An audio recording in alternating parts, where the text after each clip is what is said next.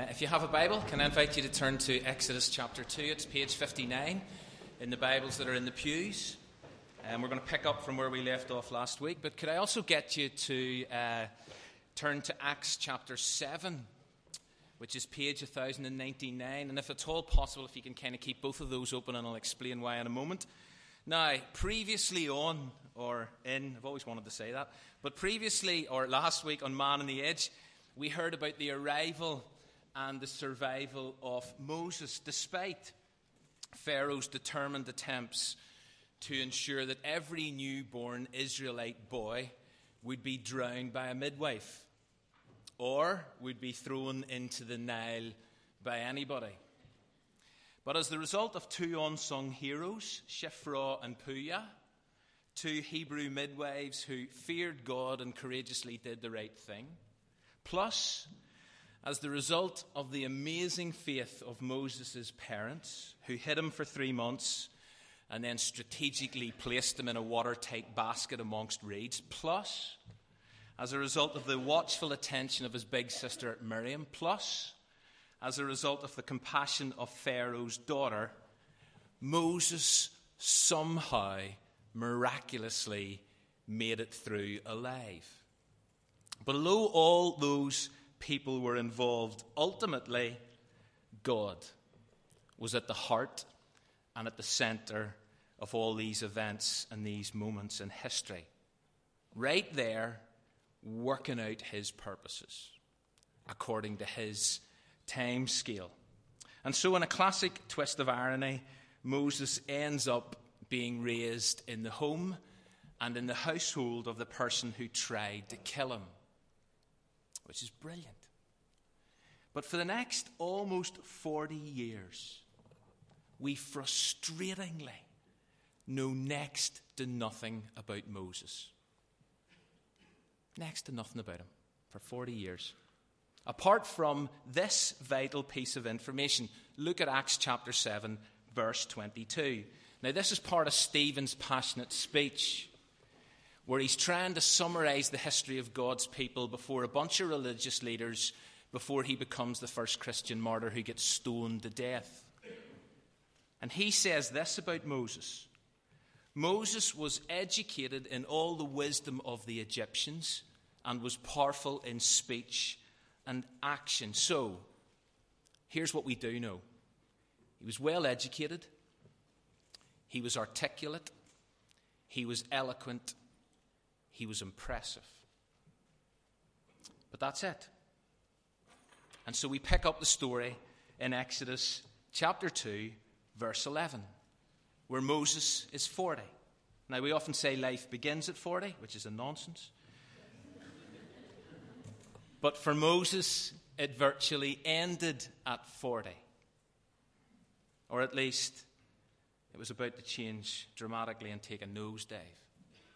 Verse 11, have a look at it.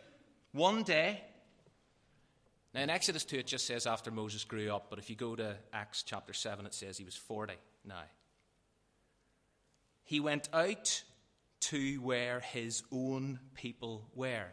So, stick with me in this. Despite the fact that he was saturated in an alternative culture, Moses did not lose touch with his roots.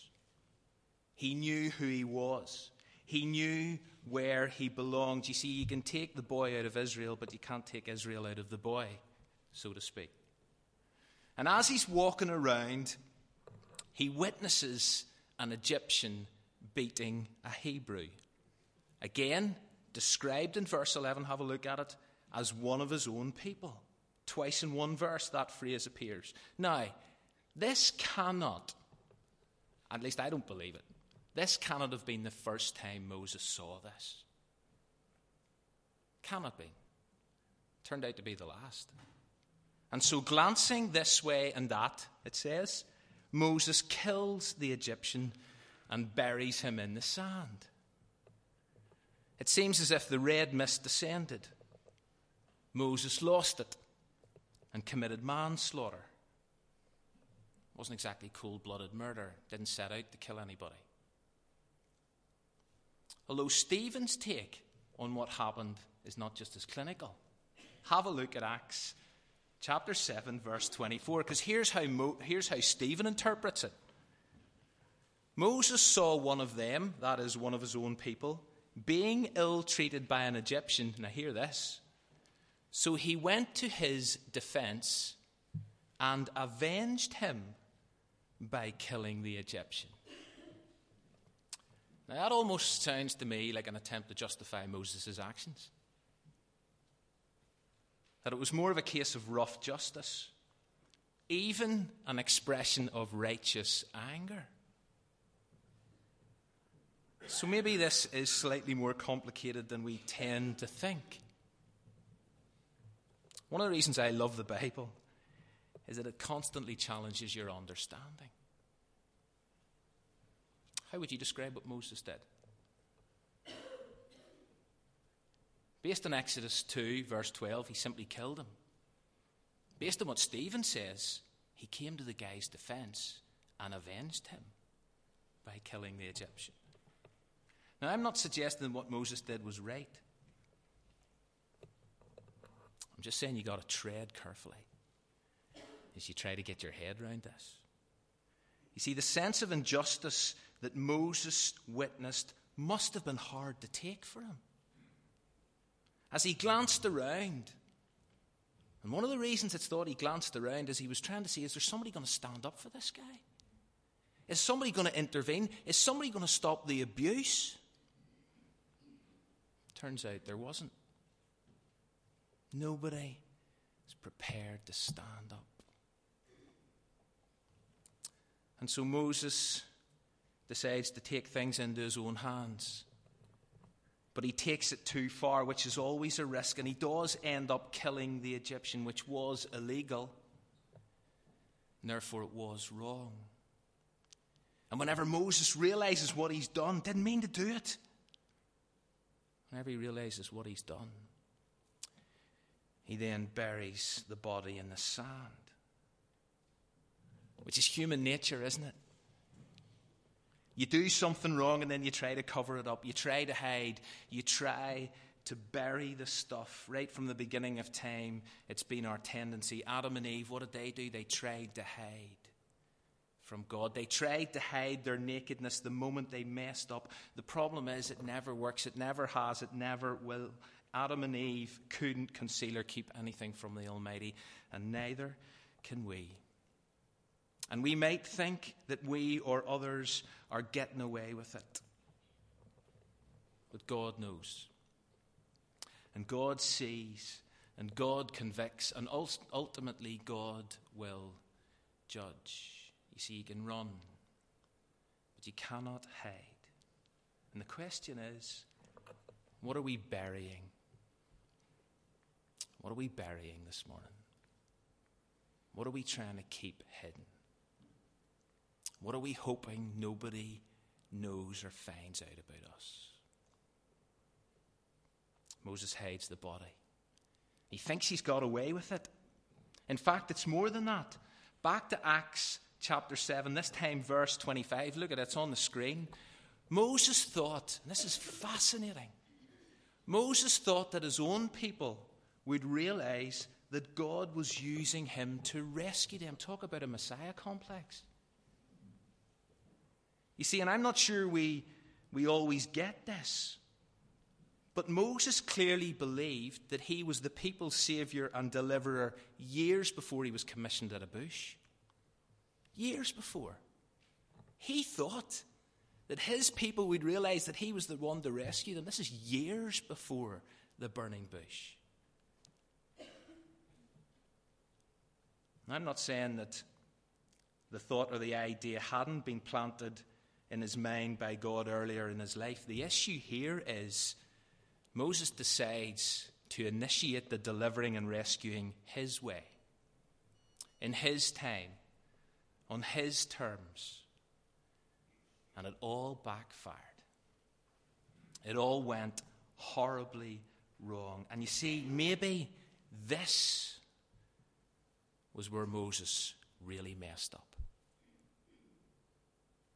This is maybe where Moses really messed up.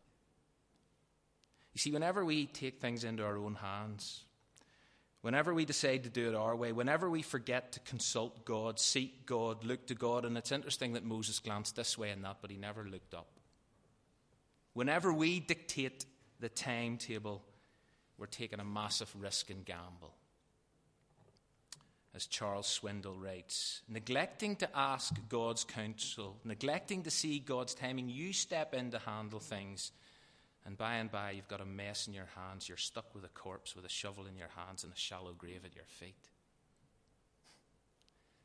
Living without reference to God, living without humility before God and independence upon God's a fool's game. And yet, how often do we do it?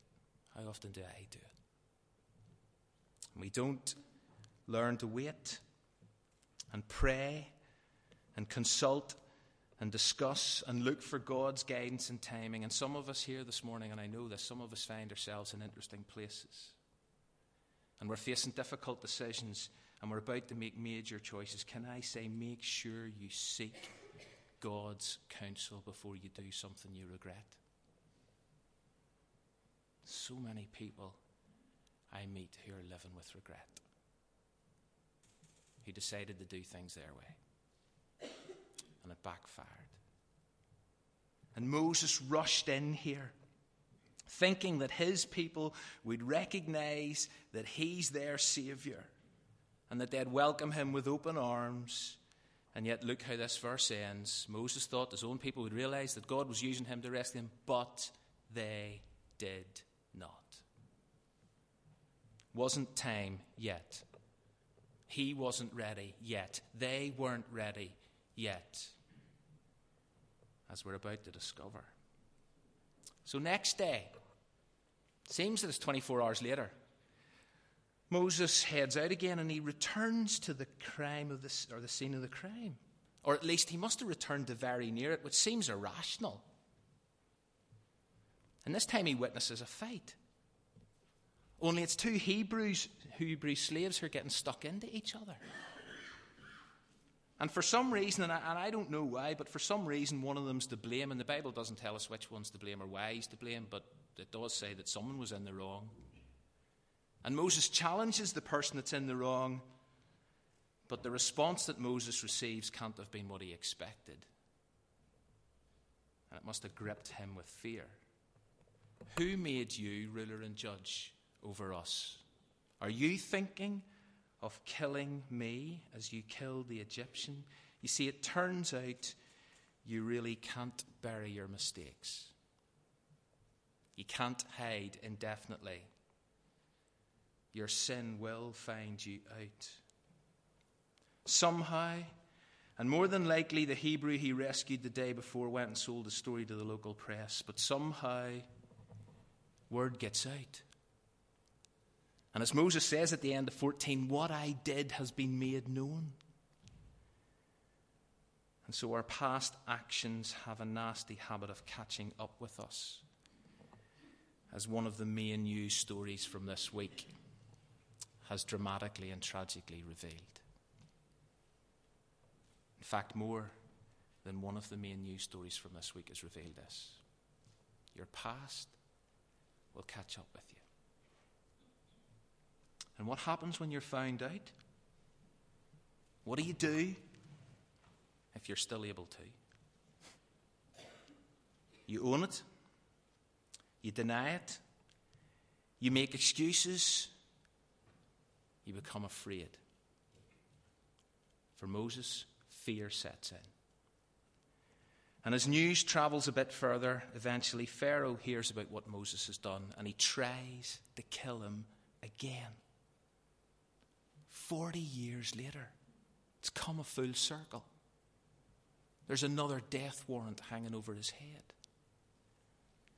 And so Moses has no option, or did he? But he runs. And he doesn't stop running until he arrives in the desert region of Midian and he collapses beside a well. It's all here. And now what? Well, for one thing, it's time to reflect. It's time to take stock. It turns out that actions really do have consequences. It turns out that you can be really well educated, bright, well brought up, articulate, powerful, and yet you can make some pretty major mistakes. It turns out you can be very impressive and yet very vulnerable. And the reality is, we all are. Every single one of us sitting here this morning is vulnerable.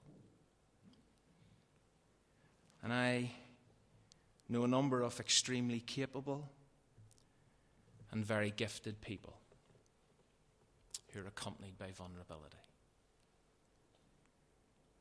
And you may be here this morning, you've benefited from great teaching and instruction for many years. And you've lived 40 plus years.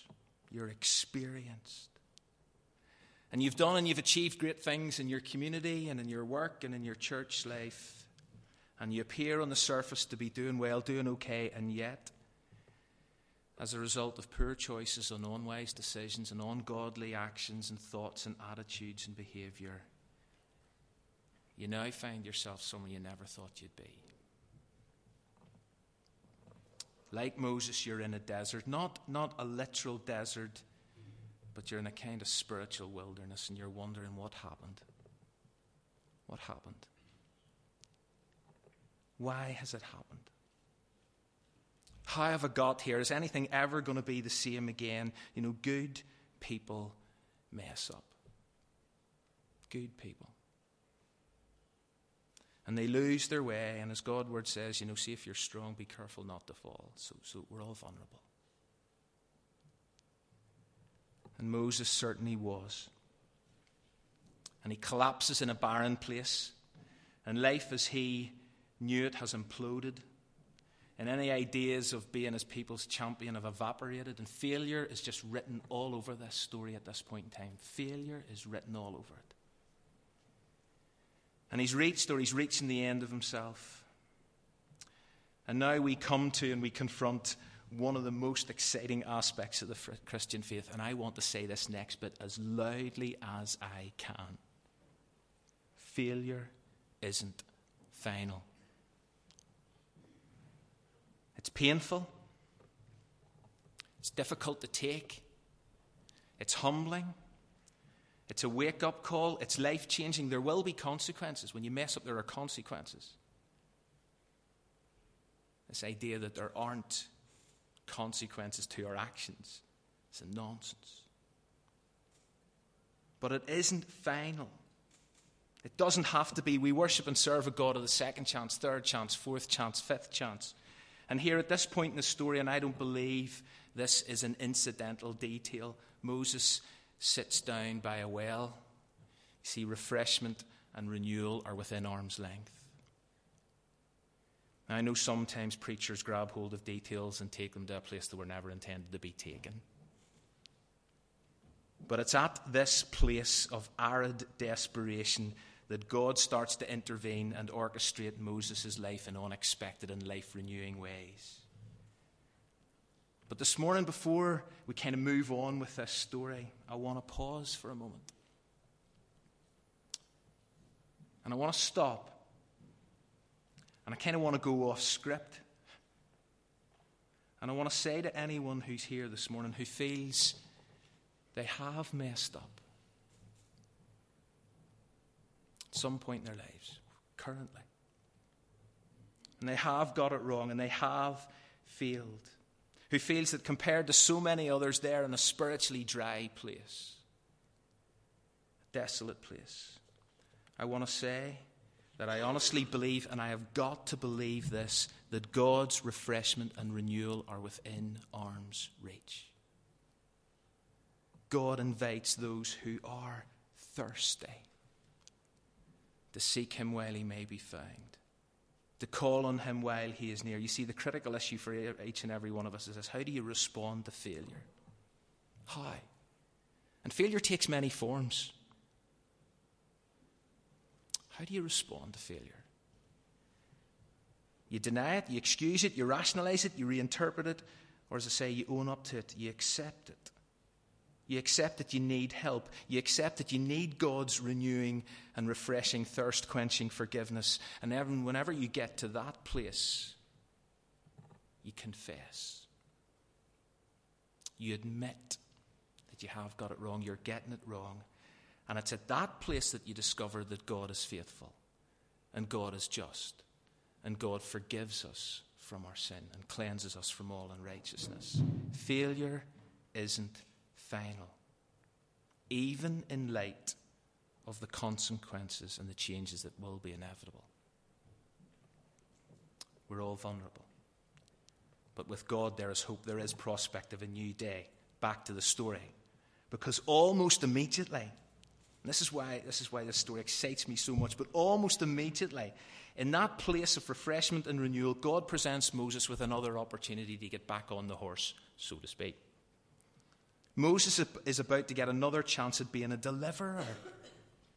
You see, we do worship the God of the second chance. And so there's a priest in the area.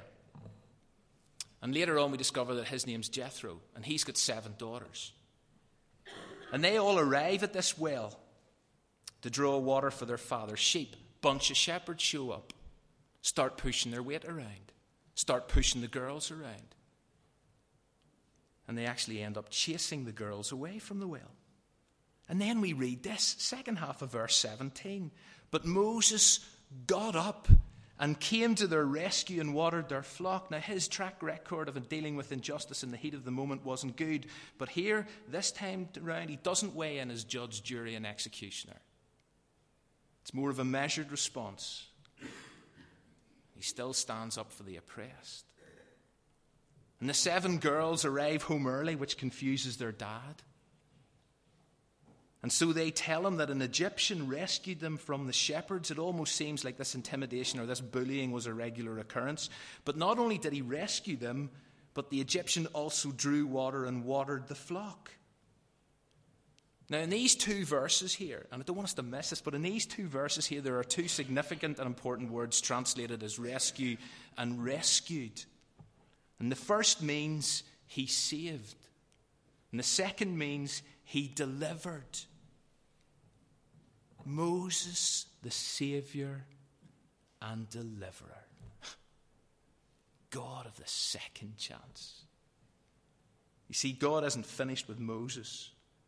God hasn't written him off. There's more than a glimmer of hope here. There's more than a shred of evidence that failure isn't final. In fact, there's a tangible, immediate reminder from God that he can still use people who mess up. And I love that. God's still got plans for those who make mistakes. And some of us and some of our friends need to know that. I have friends who need to know this. Lots of other people have given up on them. God hasn't given up on them. Although for Moses, there's going to be a 40-year wait until he discovers what those plans are. 40 more years of obscurity. Nearly done. Back to Jethro's house. End of chapter 2. Girl's dad has another couple of questions. So where is this Egyptian? More importantly, why did you leave him? I want you to head back to the well and invite him home for tea. Now, Moses accepts the invitation, which, given his circumstances and the fact that 7 girls are inviting him back to his place for a meal, is no great surprise. And guess what? Moses marries one of them. And they have a son. And Moses declares, and this is one of the last recorded things that he says for 40 years, I've become an alien in a foreign land. Some of you are smiling at me, because that's how you feel. And that becomes his story. And he's no longer at home in Egypt. He's no longer at home with his people. He's no longer the prince of Egypt who's in line to marry a Cleopatra-type bride. He's no longer his people's eminent champion. He's a sojourner in a foreign land who's been forced to slow down and settle down and live in relative obscurity for 40 years. His role, His part in the big story for now, learn how to be a shepherd. Learn how to be a husband. Learn how to be a dad. And guess what? Just leave the future in God's hands. You see, for some of us, that's the challenge we face. To be faithful to God right where we are now. Just in your workplace, in your home, with your family, amongst your friends. Just be faithful to God where you're at. Leave the future in God's hands. Let me say something else about this period away from the limelight and the attention. Sometimes, whenever those in significant positions of influence fail and fall, when they mess up, when they get it wrong, I actually think it's a good thing, it's a wise thing to take time out or time away from their previous profile. And even though failure isn't final, and even though I believe God can instantly forgive and refresh, it often makes sense to step back and to step down while some other people come to terms with your failure. For Moses, he needed to step away for 40 years. The chapter ends back in Egypt, and the king there dies. It says this at the end. And the slavery and the oppression of the Israelites continue. And then we read that they cry out to God. They don't blame God. They could have done, but they don't. They don't criticize God. They realize that God's their only hope, and therefore they cry out to him. And it says God hears, and God remembers, and God sees, and God is concerned. You see, God is not oblivious. God is not indifferent to our suffering. He is, as we discovered last Sunday night, the Father of compassion, the God of all comfort. God hasn't forgotten his people. God never forgets his people. He's not isolated from their distress. God is our refuge and strength. He is our ever-present help in times of trouble. And this little postscript at the end of chapter 2 reveals, listen, God's about to act. God is about to act in his time to deliver his people in his way and through how he chooses. Why this way? Why via these people? Why, God, is it on this time scale? Well, that's never easy for us to understand or rationalize or explain or even accept. And either you look to God where you're at and you cry out to God, or else you look elsewhere for help and hope. That's your choice. God is working out his purposes. God will always work out his purposes. And at this point in the story, the stage is set for a new chapter, literally. But what God does next, what he says, who he says it to, and what it means is unexpected, it's unpredictable, but it's incredibly exciting and life-altering. But that is for the next episode of Man on the Edge.